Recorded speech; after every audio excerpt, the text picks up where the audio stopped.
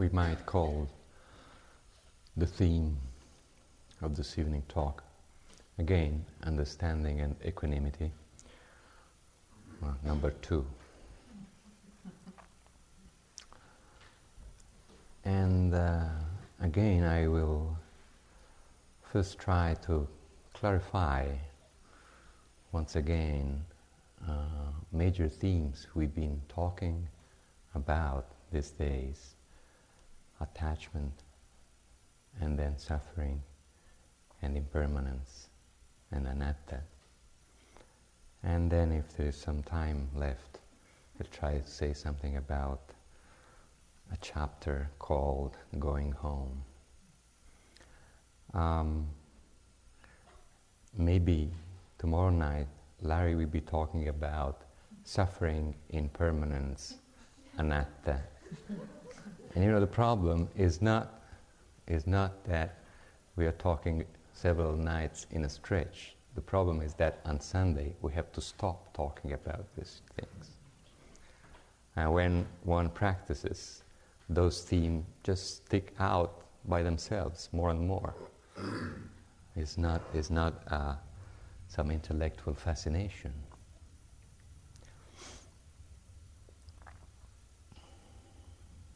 I've seen in our groups that a number of people seem to have problems with explanations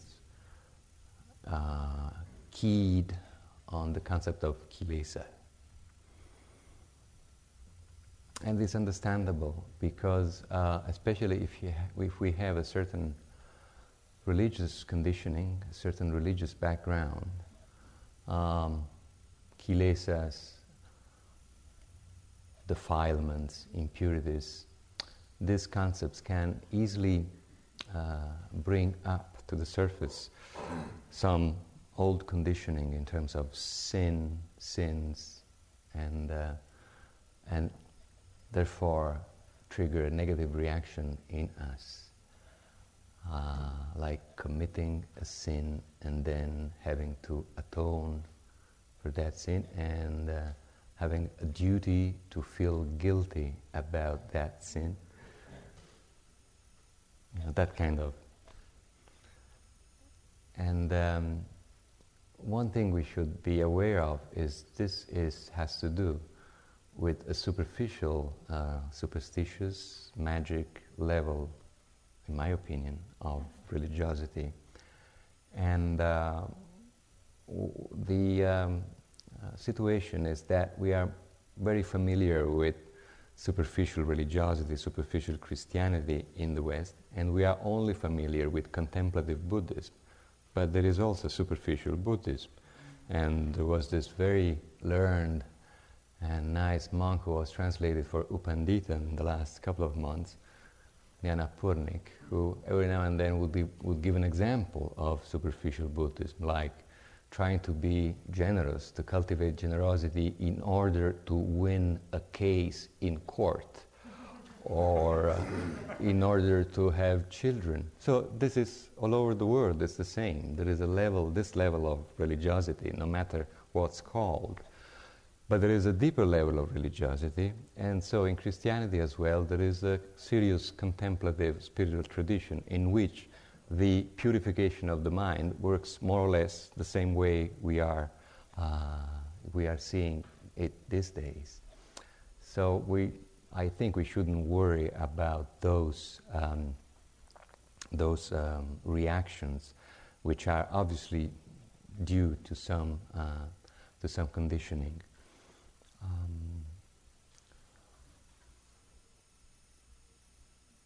Also, getting worried about kilesas is another kilesa. And there is a very nice passage, and this is from an unpublished manuscript, so I don't think I can quote, but there's a famous Thai master and someone who has been working with him, and he reports that one day he told him, "Don't be in a hurry to get rid of your defilements." He once told me, I asked why, and he said that I should patiently get to know dukkha and its causes well. Then I could abandon them thoroughly, just as it is better for your digestion if you chew your food slowly and thoroughly.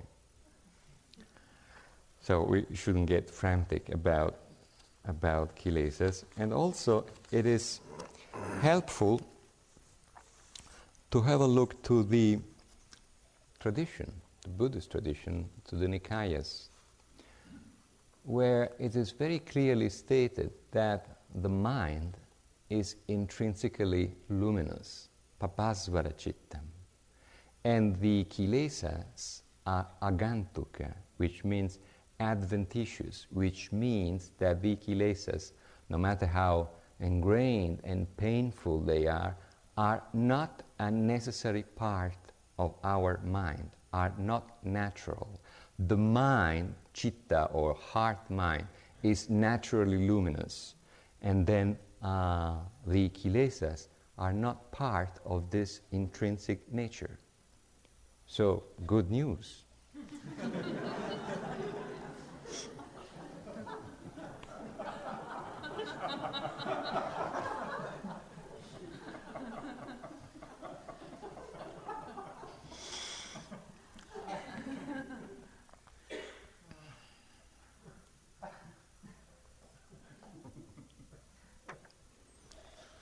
It's also helpful if we, instead of thinking in the plural, kilesas, we keep in mind a unitive model, like we've been saying, reactive mind. The reactive mind as being opposed to the flexible mind, the mind which is worked upon by the practice and which can work with everything which arises. So on the one hand, the reactive mind, the judging mind, the stiff and tight mind, and on the other hand, through the practice, the soft mind, the open mind, the mind which is ready to work all the time. If we think in terms of reactive mind, we have all these kilesas, attachment, aversion, delusion, put together into this one thing, because whenever and wherever there is one kilesa like attachment, the rest is also, in the vicinity. Fear and aversion and delusion are always, intertwined, tightly intertwined together. So we've been trying to focus, and we will be trying to focus in our practice upon our reactive mind and on the suffering which emanates from our reactive mind. This is, this is the basic work, the groundwork. As we said, to perceive, really perceive, feel the suffering which kind of oozes by this reactive mind. And the deception which goes on all the time when we try to look at the reactive mind with the same mind. And so we miss sati, we miss awareness, because we are just being getting contagion, so to speak, by that mind which we want to observe impartially. And we can do this, but it takes time. The Buddha said, I would not ask you all this if I didn't know that this is possible.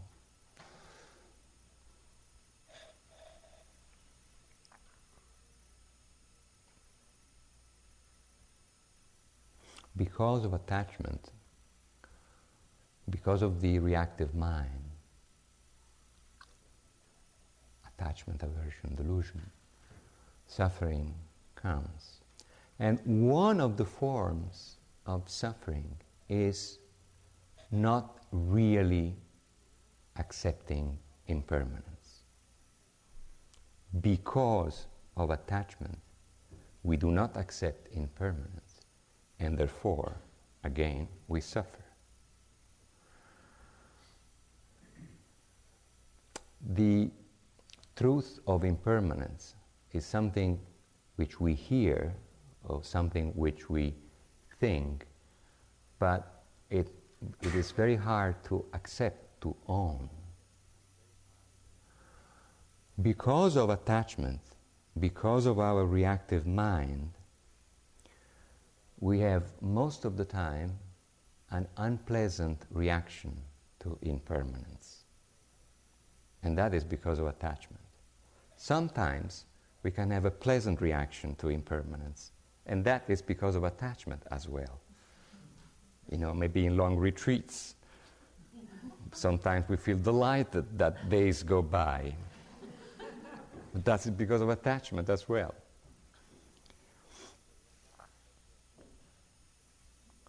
Non-accepting impermanence, non-accepting constant change, resisting change in many forms, subtle forms, dramatic forms, is a major source of suffering.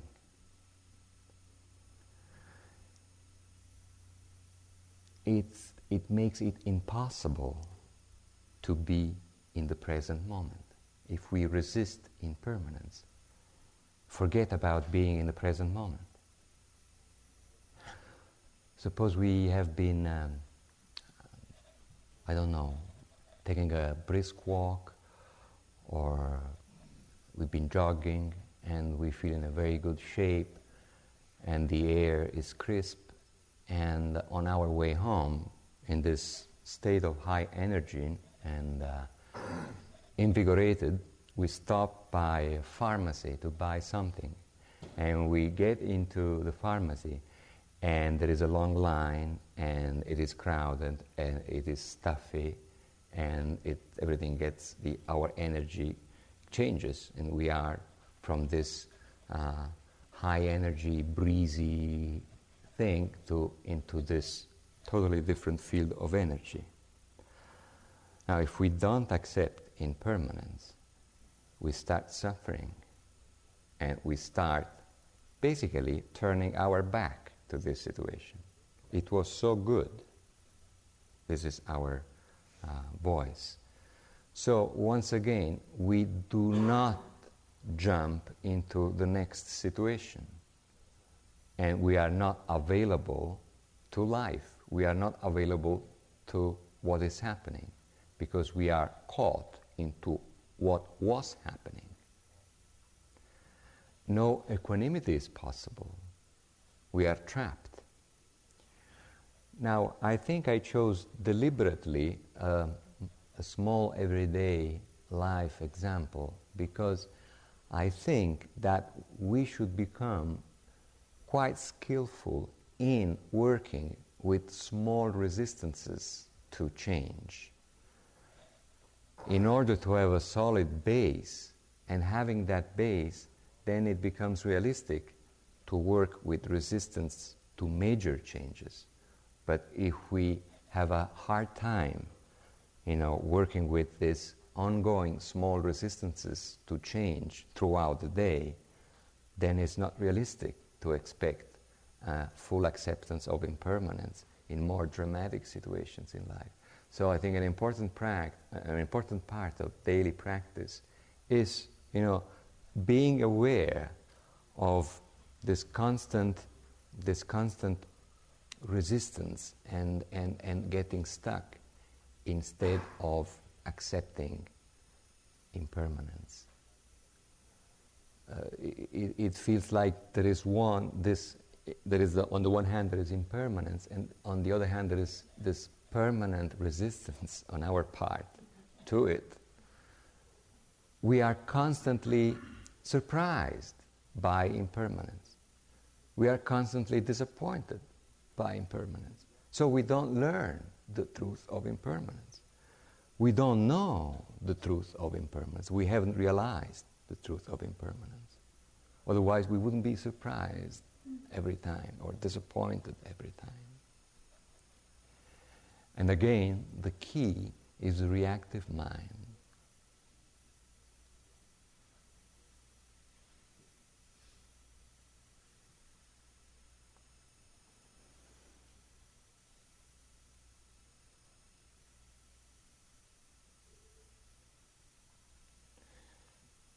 because of attachment, because of not accepting impermanence, we have a hard time facing this other reality, which is called anatta.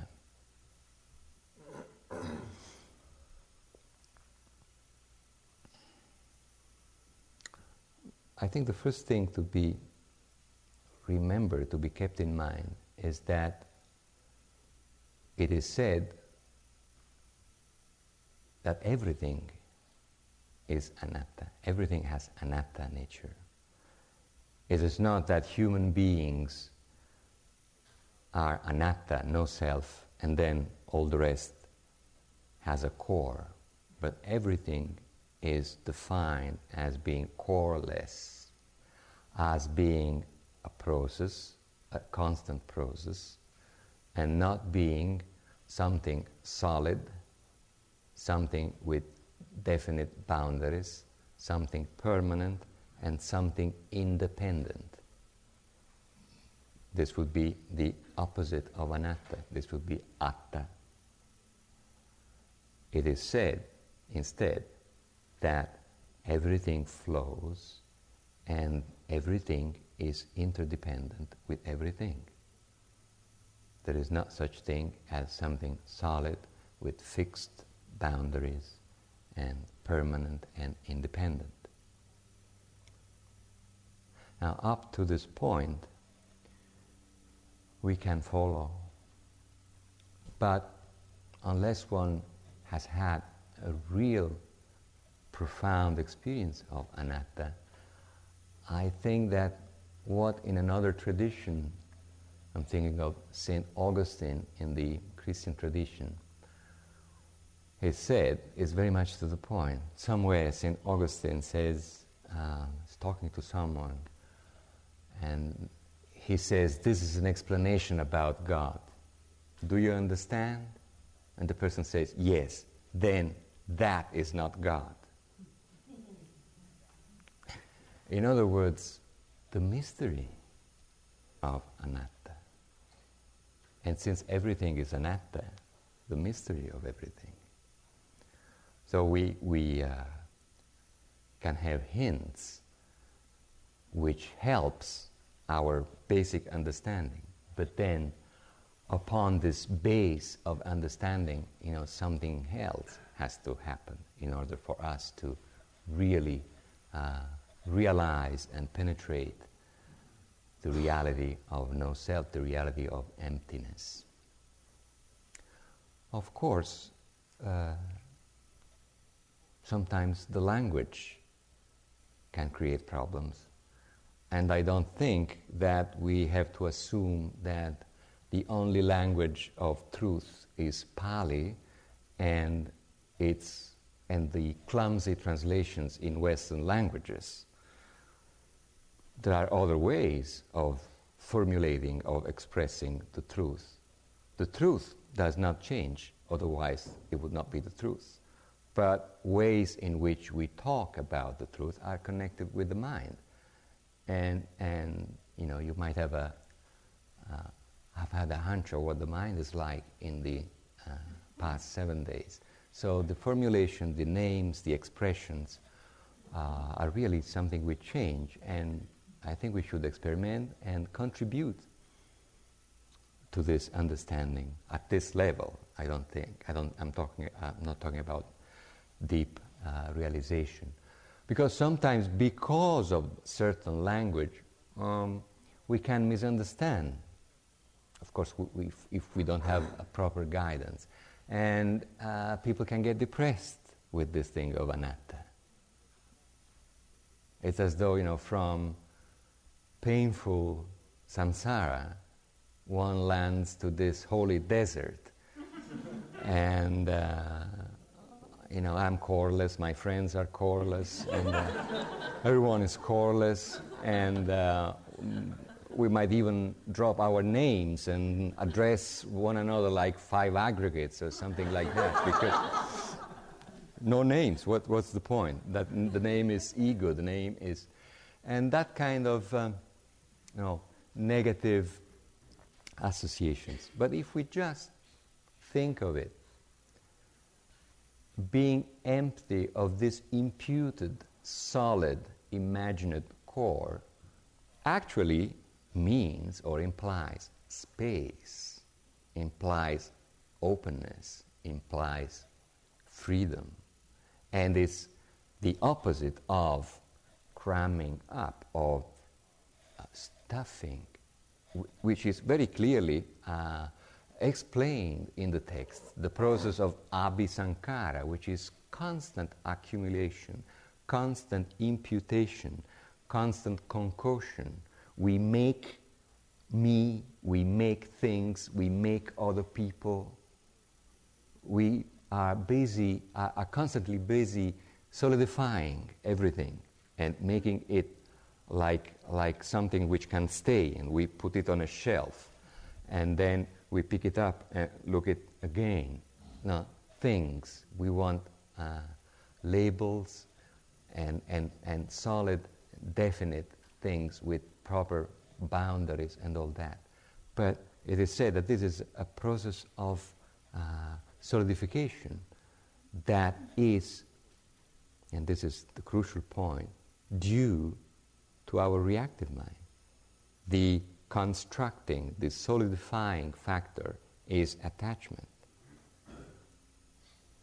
Attachment is the power, and attachment is the glue which put together things and solidifies events. Just think about ourselves, about our history, how solid we think it is. What happened that day and the other day. And we have, like this package of movies inside, and this is me.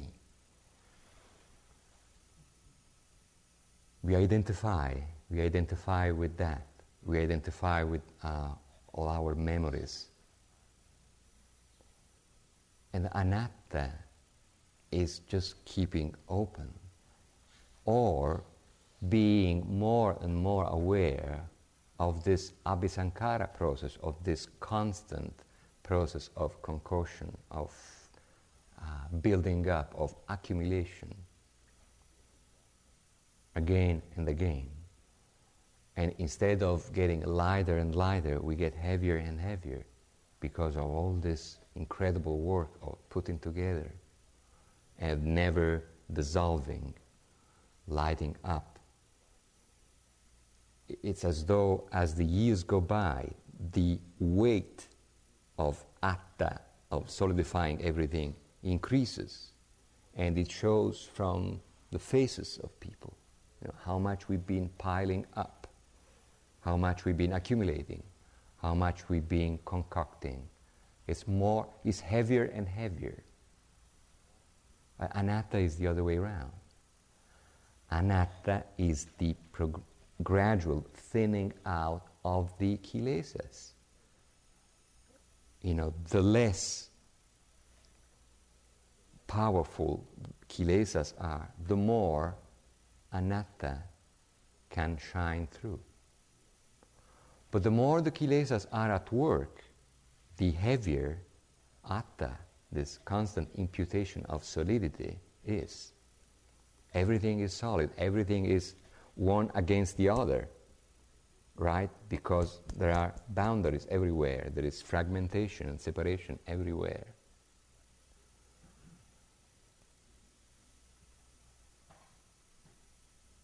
Now, but there is another thing to be remembered, and it is that anatta is also the quality of nirvana. There is no dukkha, no suffering in nirvana, and there is no impermanence. The reverse is true, but there is anatta. So anatta is everywhere, is the quality which links up, all the worlds, so to speak, and anatta being the major characteristic of nirvana seems to be like this divine quality which is present everywhere. As Thich Nhat Hanh would put it, we think we are a wave only, and we forget that we are the ocean. We identify with the wave, and we solidify the wave, and we see only the wave. And we forget that the wave is something very ephemeral. We forget that there is the ocean. So going beyond atta means going beyond this incessant solidification. It means that the boundaries keep dissolving. So it is as though we should be prepared to realize that we are much less than what we think we are, because the wave is like that, and we think that it's there, and we can look at it, and so on and so forth. Yeah, we are much less. And at the same time, we are much more, because we are the ocean at the same time. Because of functioning, we need that limitation, that putting borders, solidification. But this is functional reality, samutti, samvriti, in order to be able to function. The painful part of it is that we mistake functional reality for ultimate reality. And from there, suffering comes. Because we assume that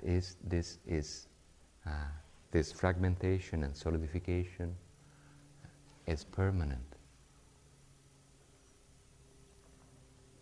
If there are no boundaries, really things and beings become very mysterious, becomes ungraspable. Ungraspable. Anatta is being ungraspable. We might maybe renew our understanding of something which is very well known at IMS. We live in illusion and the appearance of things. There is a reality. We are that reality. When you understand this, you see that you are nothing, and being nothing, you are everything. That is all. This is Kalu Rinpoche.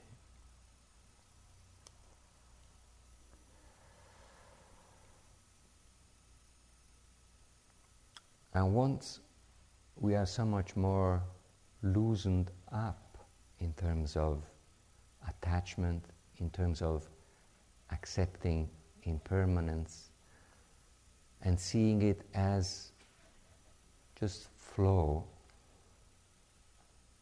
our capacity for being in the present is much higher, and therefore capacity for equanimity, understanding that the present is always now, that now is the only reality, that it is always now.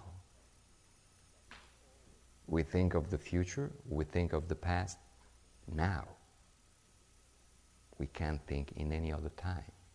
It always happens now. So the only reality is now. This is another way of talking about anatta. As soon as we are out of the now, we are manufacturing, concocting again. But as long as we stay in the now, there is no atta. And now, and now, and now. We are totally open.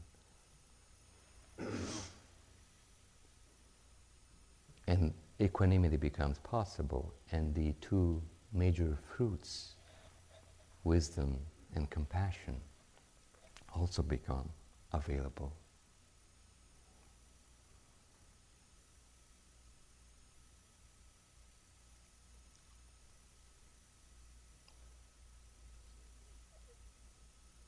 in a couple of days, we'll be going home. And a few thoughts may be helpful, I think, I hope. We might think of two parts. The first part is support for the practice, and the second part is actual practice. I think in terms of support for the practice, the place we live in, the work we do, and the people we live with, is very essential. And this is, on the one hand, very obvious, and on the other hand, is not very obvious, because time and again, because of our reactive mind, we can forget and become very casual about this, which constitutes the support for our practice. The place, house, apartment, whatever, especially if we live in big cities, should be a very comfortable, a very cozy, and very clean and orderly place if we want our practice to be facilitated. It is essential. Many of you might have experiences of monasteries both in the East and in the West. And we know what a difference it makes when we arrive at a monastery where everything is orderly and spotless, and how much inspired we feel to practice, and what a difference it makes when the monastery is pretty sloppy. So it's the same, exactly the same with our place. And if it is a big mess and we have a dozen pictures of holy men plus non-stop incense, it's not going to make a big difference. You know? It's a big mess with plus 12 pictures. So that this part, we can be very casual about it, but it's a mistake. It's very important to make space for ourselves inside and to have the practice flourish. And it helps us being more relaxed in the life in the city, and in having more space. Having more space means not only having more time, for instance, for the practice, but also having more time and peace for the sake of peace. For instance, just small things can help. If it takes 30 minutes to go from this place to another place, we should take 45 minutes. That's a way of having more peace. But if we, as we often do, take 20, then it's going to be tens. And, one tension plus another tension plus another tension. And after a few days, our practice is gone. How come? It's very clear why. It's all this building up. The work we do. It might be a work which either is conducive, it's along the line of the Dharma, or at least it doesn't interfere with our walking on the path. But it may also be a very taxing and demanding job, and maybe it can happen in a very toxic social environment. Now, if this is the case, and if we are getting more and more committed to the practice, it's good that we think seriously about the situation.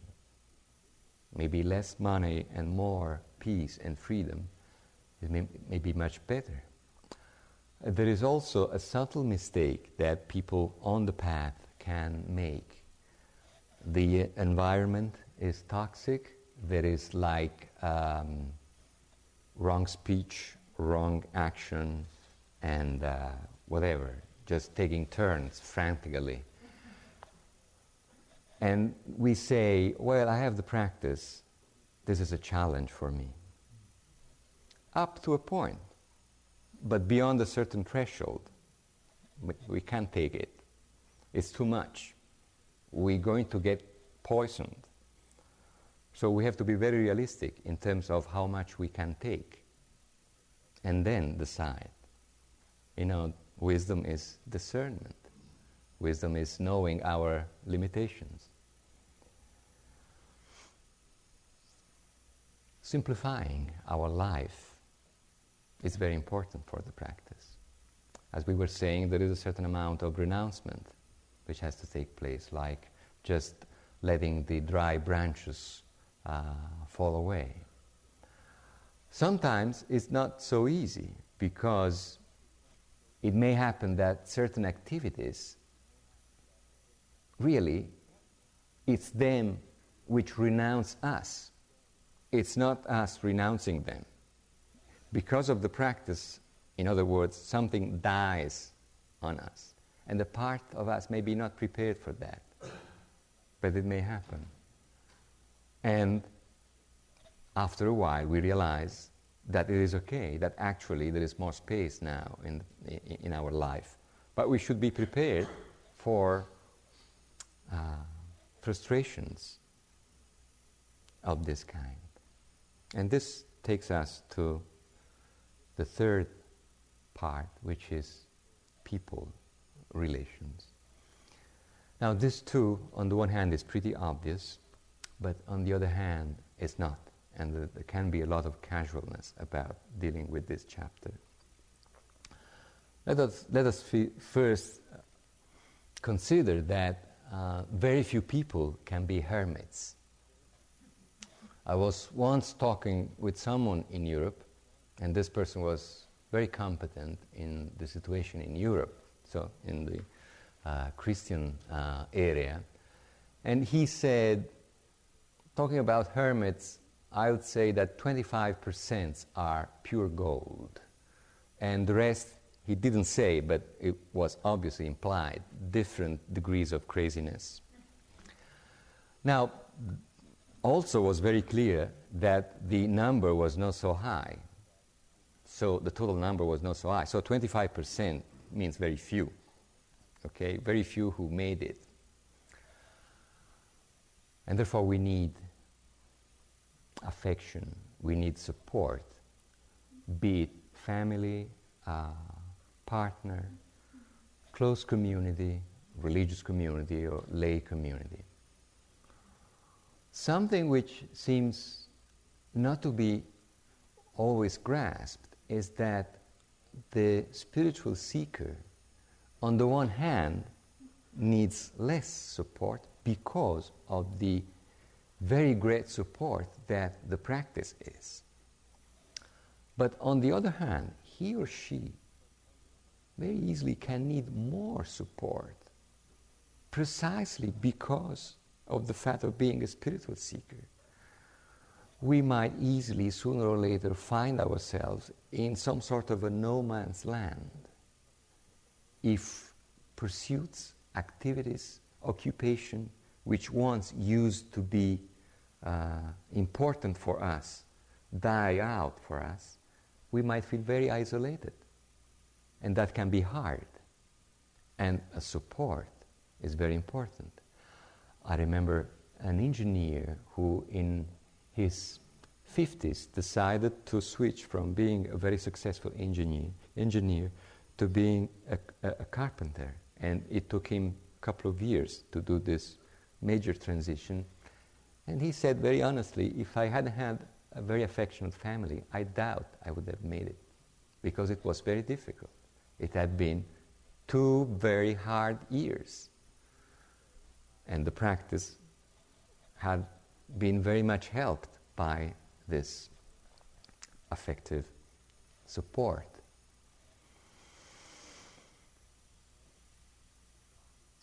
But spiritual seekers can sometimes be casual and not think enough of how much important this is for the development of the practice. And also what help can come from, for instance, a solid, affectionate relationship. You know, a relationship means that you are accepted, mind and body. I mean, a full relationship with affectionate sexuality in it. that you are accepted, mind and body, by another person. And you, in turn, can accept totally mind and body, another person, another human being. Now, this is like a little miracle because it infuses everything we do with acceptance. So it can be a very great help for the practice, for infusing the practice with acceptance. Because from accepting, mentally and physically, and from feeling accepted mentally and physically, we open up to other human beings as well, to the world, to the situations as well. So if it is kept in this Dharma perspective, a strong relationship is a very great help for the practice. Of course, a relationship means that friction, problems are generated. It is in its nature. But if it is in the Dharma, and if it is, with this strong mutual acceptance, it will provide also the instruments to work with the friction. So it's not only producing friction and problems, but it's also providing the means to work with this. So in itself, it's a practice.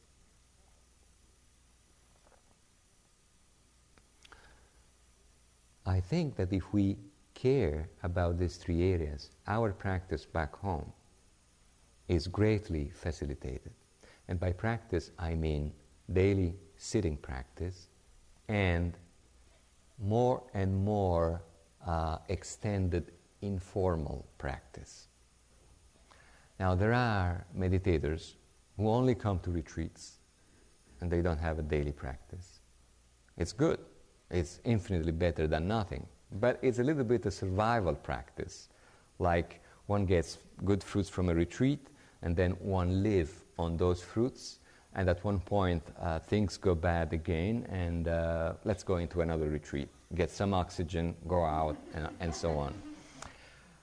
I guess at one point we might consider having something more continuous and adding a daily sitting practice.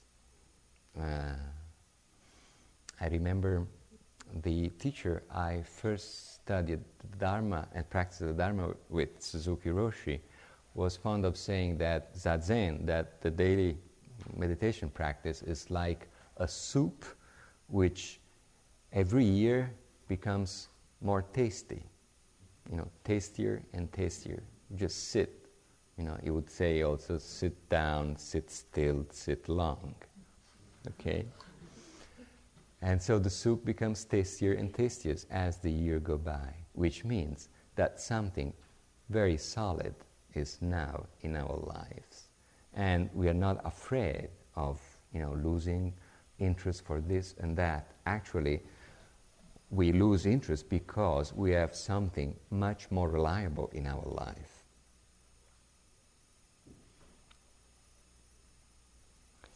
And the daily sitting practice is the strong basis for daily informal practice, by which I mean more and more finding ways of exercising awareness during the day in a real and factual way, which takes a good deal of right effort, of right determination, and means finding support, meditation groups, intensive practice. I see like intensive practice here, daily practice here, and then informal daily practice here. Without this basis, without its roots into intensive practice and into daily practice, informal daily practice is a joke. Just doesn't work, or it's just rhetoric. Oh, I'm aware most of the time. It's not true,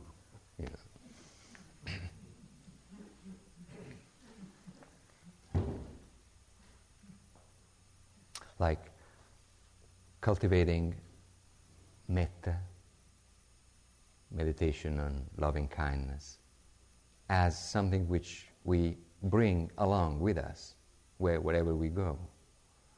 cultivating mindfulness of aversion, mindfulness of speech, mindfulness of our reactions, mindfulness of our reactive mind, of ways in which selfing, as it is said, happens all day long. So for instance, we take a bus in the morning and we practice metta while riding that bus. Then we get off the bus and maybe we go into a library. Now going to a library means meeting with an employee or librarian, and we can have that meeting in a mindful and loving kindness way, or it can just be taken for granted. Big difference. In the first case, we are, in technical terms, there is a seed of unwholesomeness, distraction, of something which is not wholesome. And in the second case, we are planting a seed which is wholesome. Just greeting that person with mindfulness and with loving kindness. And when we ask for the books, and while we're waiting for the books, we practice. And then we get the books, and we start working. And then the reading is our breath. Whenever we get distracted, we go back to reading. And we use that as our focus. And, the more wholeheartedly we are with the task at hand, the better. Maybe we have reactions to our research, and we infuse those reactions with mindfulness. It takes a long time for a daily practice like this, to be started and to be developed. But more and more, we feel that we prefer doing like this. So maybe the first year is an effort, the second year a little less, until we find like we were off center. If for some reason maybe we are having a flu and we are just drifting away with our mind all the time, as we used to do. What happens when this gets a certain momentum? This is a very clear sign. We start having the same feeling that we have after we have been working at something we are interested in and we have skills for. Say we spend the morning working intellectually or with our hands at something we are skilled for. And maybe the work was easy or maybe it was difficult, but at the end of the morning we'll have a certain feeling of fullness, of satisfaction, a taste, which is distinctly different from the feeling that we have after, idling either in an unpleasant way or after idling in a pleasant way. Two different energy fields. And then there is this energy field of having worked at something we are interested in and we feel more and more skilled at. We have this feeling, which of course strengthens our motivation and makes the practice more and more natural, more and more organic. Basically, you wake up and you start working. And you work with everything. And nothing is wasted. So it is a very special kind of work. And more, see, in a famous passage of the Majjhima Nikaya, the Buddha talks about the, once again, kilesas, in a very interesting way. He says, attachment is kinchana. Kinchana means something, a thing, something. Aversion is kinchana. Delusion is kinchana, something.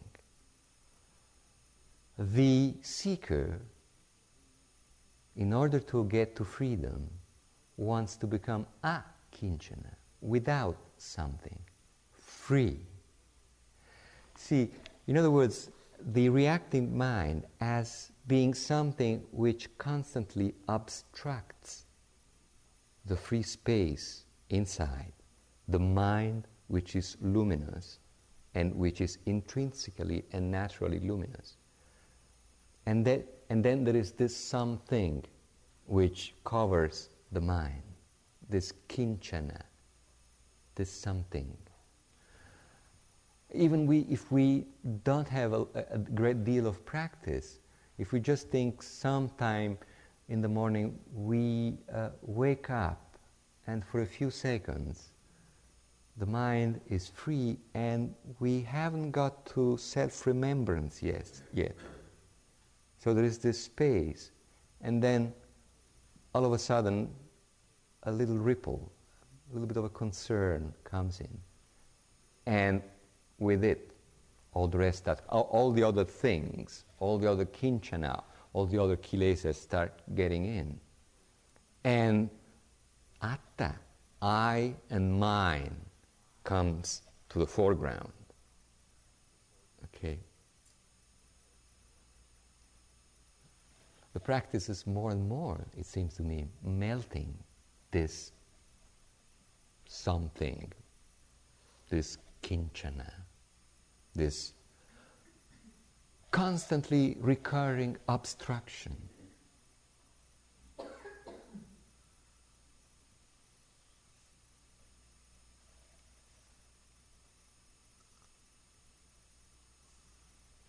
Can we sit for a few seconds?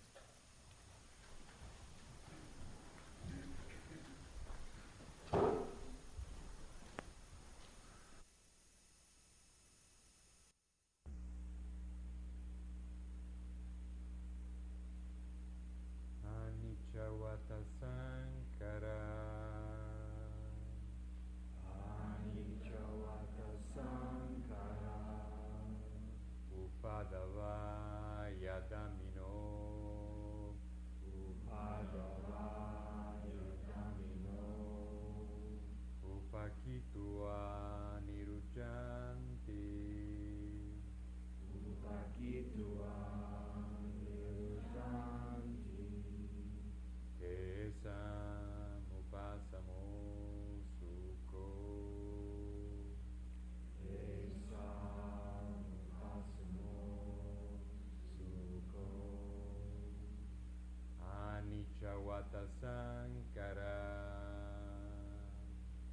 anicca sankara, upadava yadamino, upadava yadamino, upakitua nirujjanti, upakitua nirujjanti, kesam upasamo sukho, kesam upasamo sukho, anicca sankara, anicca sankara, upadava yadamino,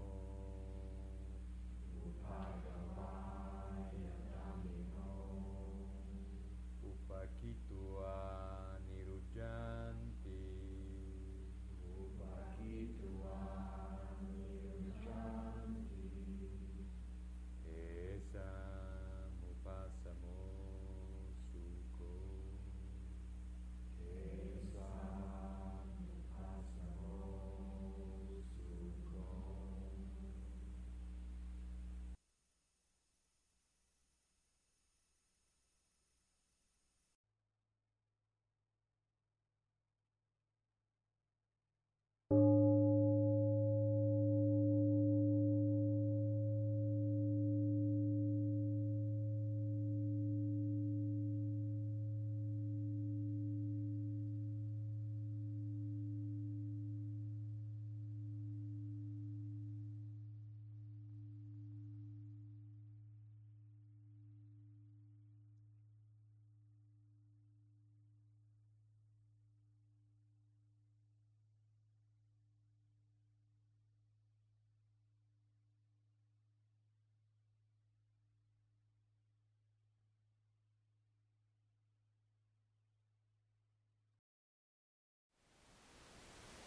Thank you for listening.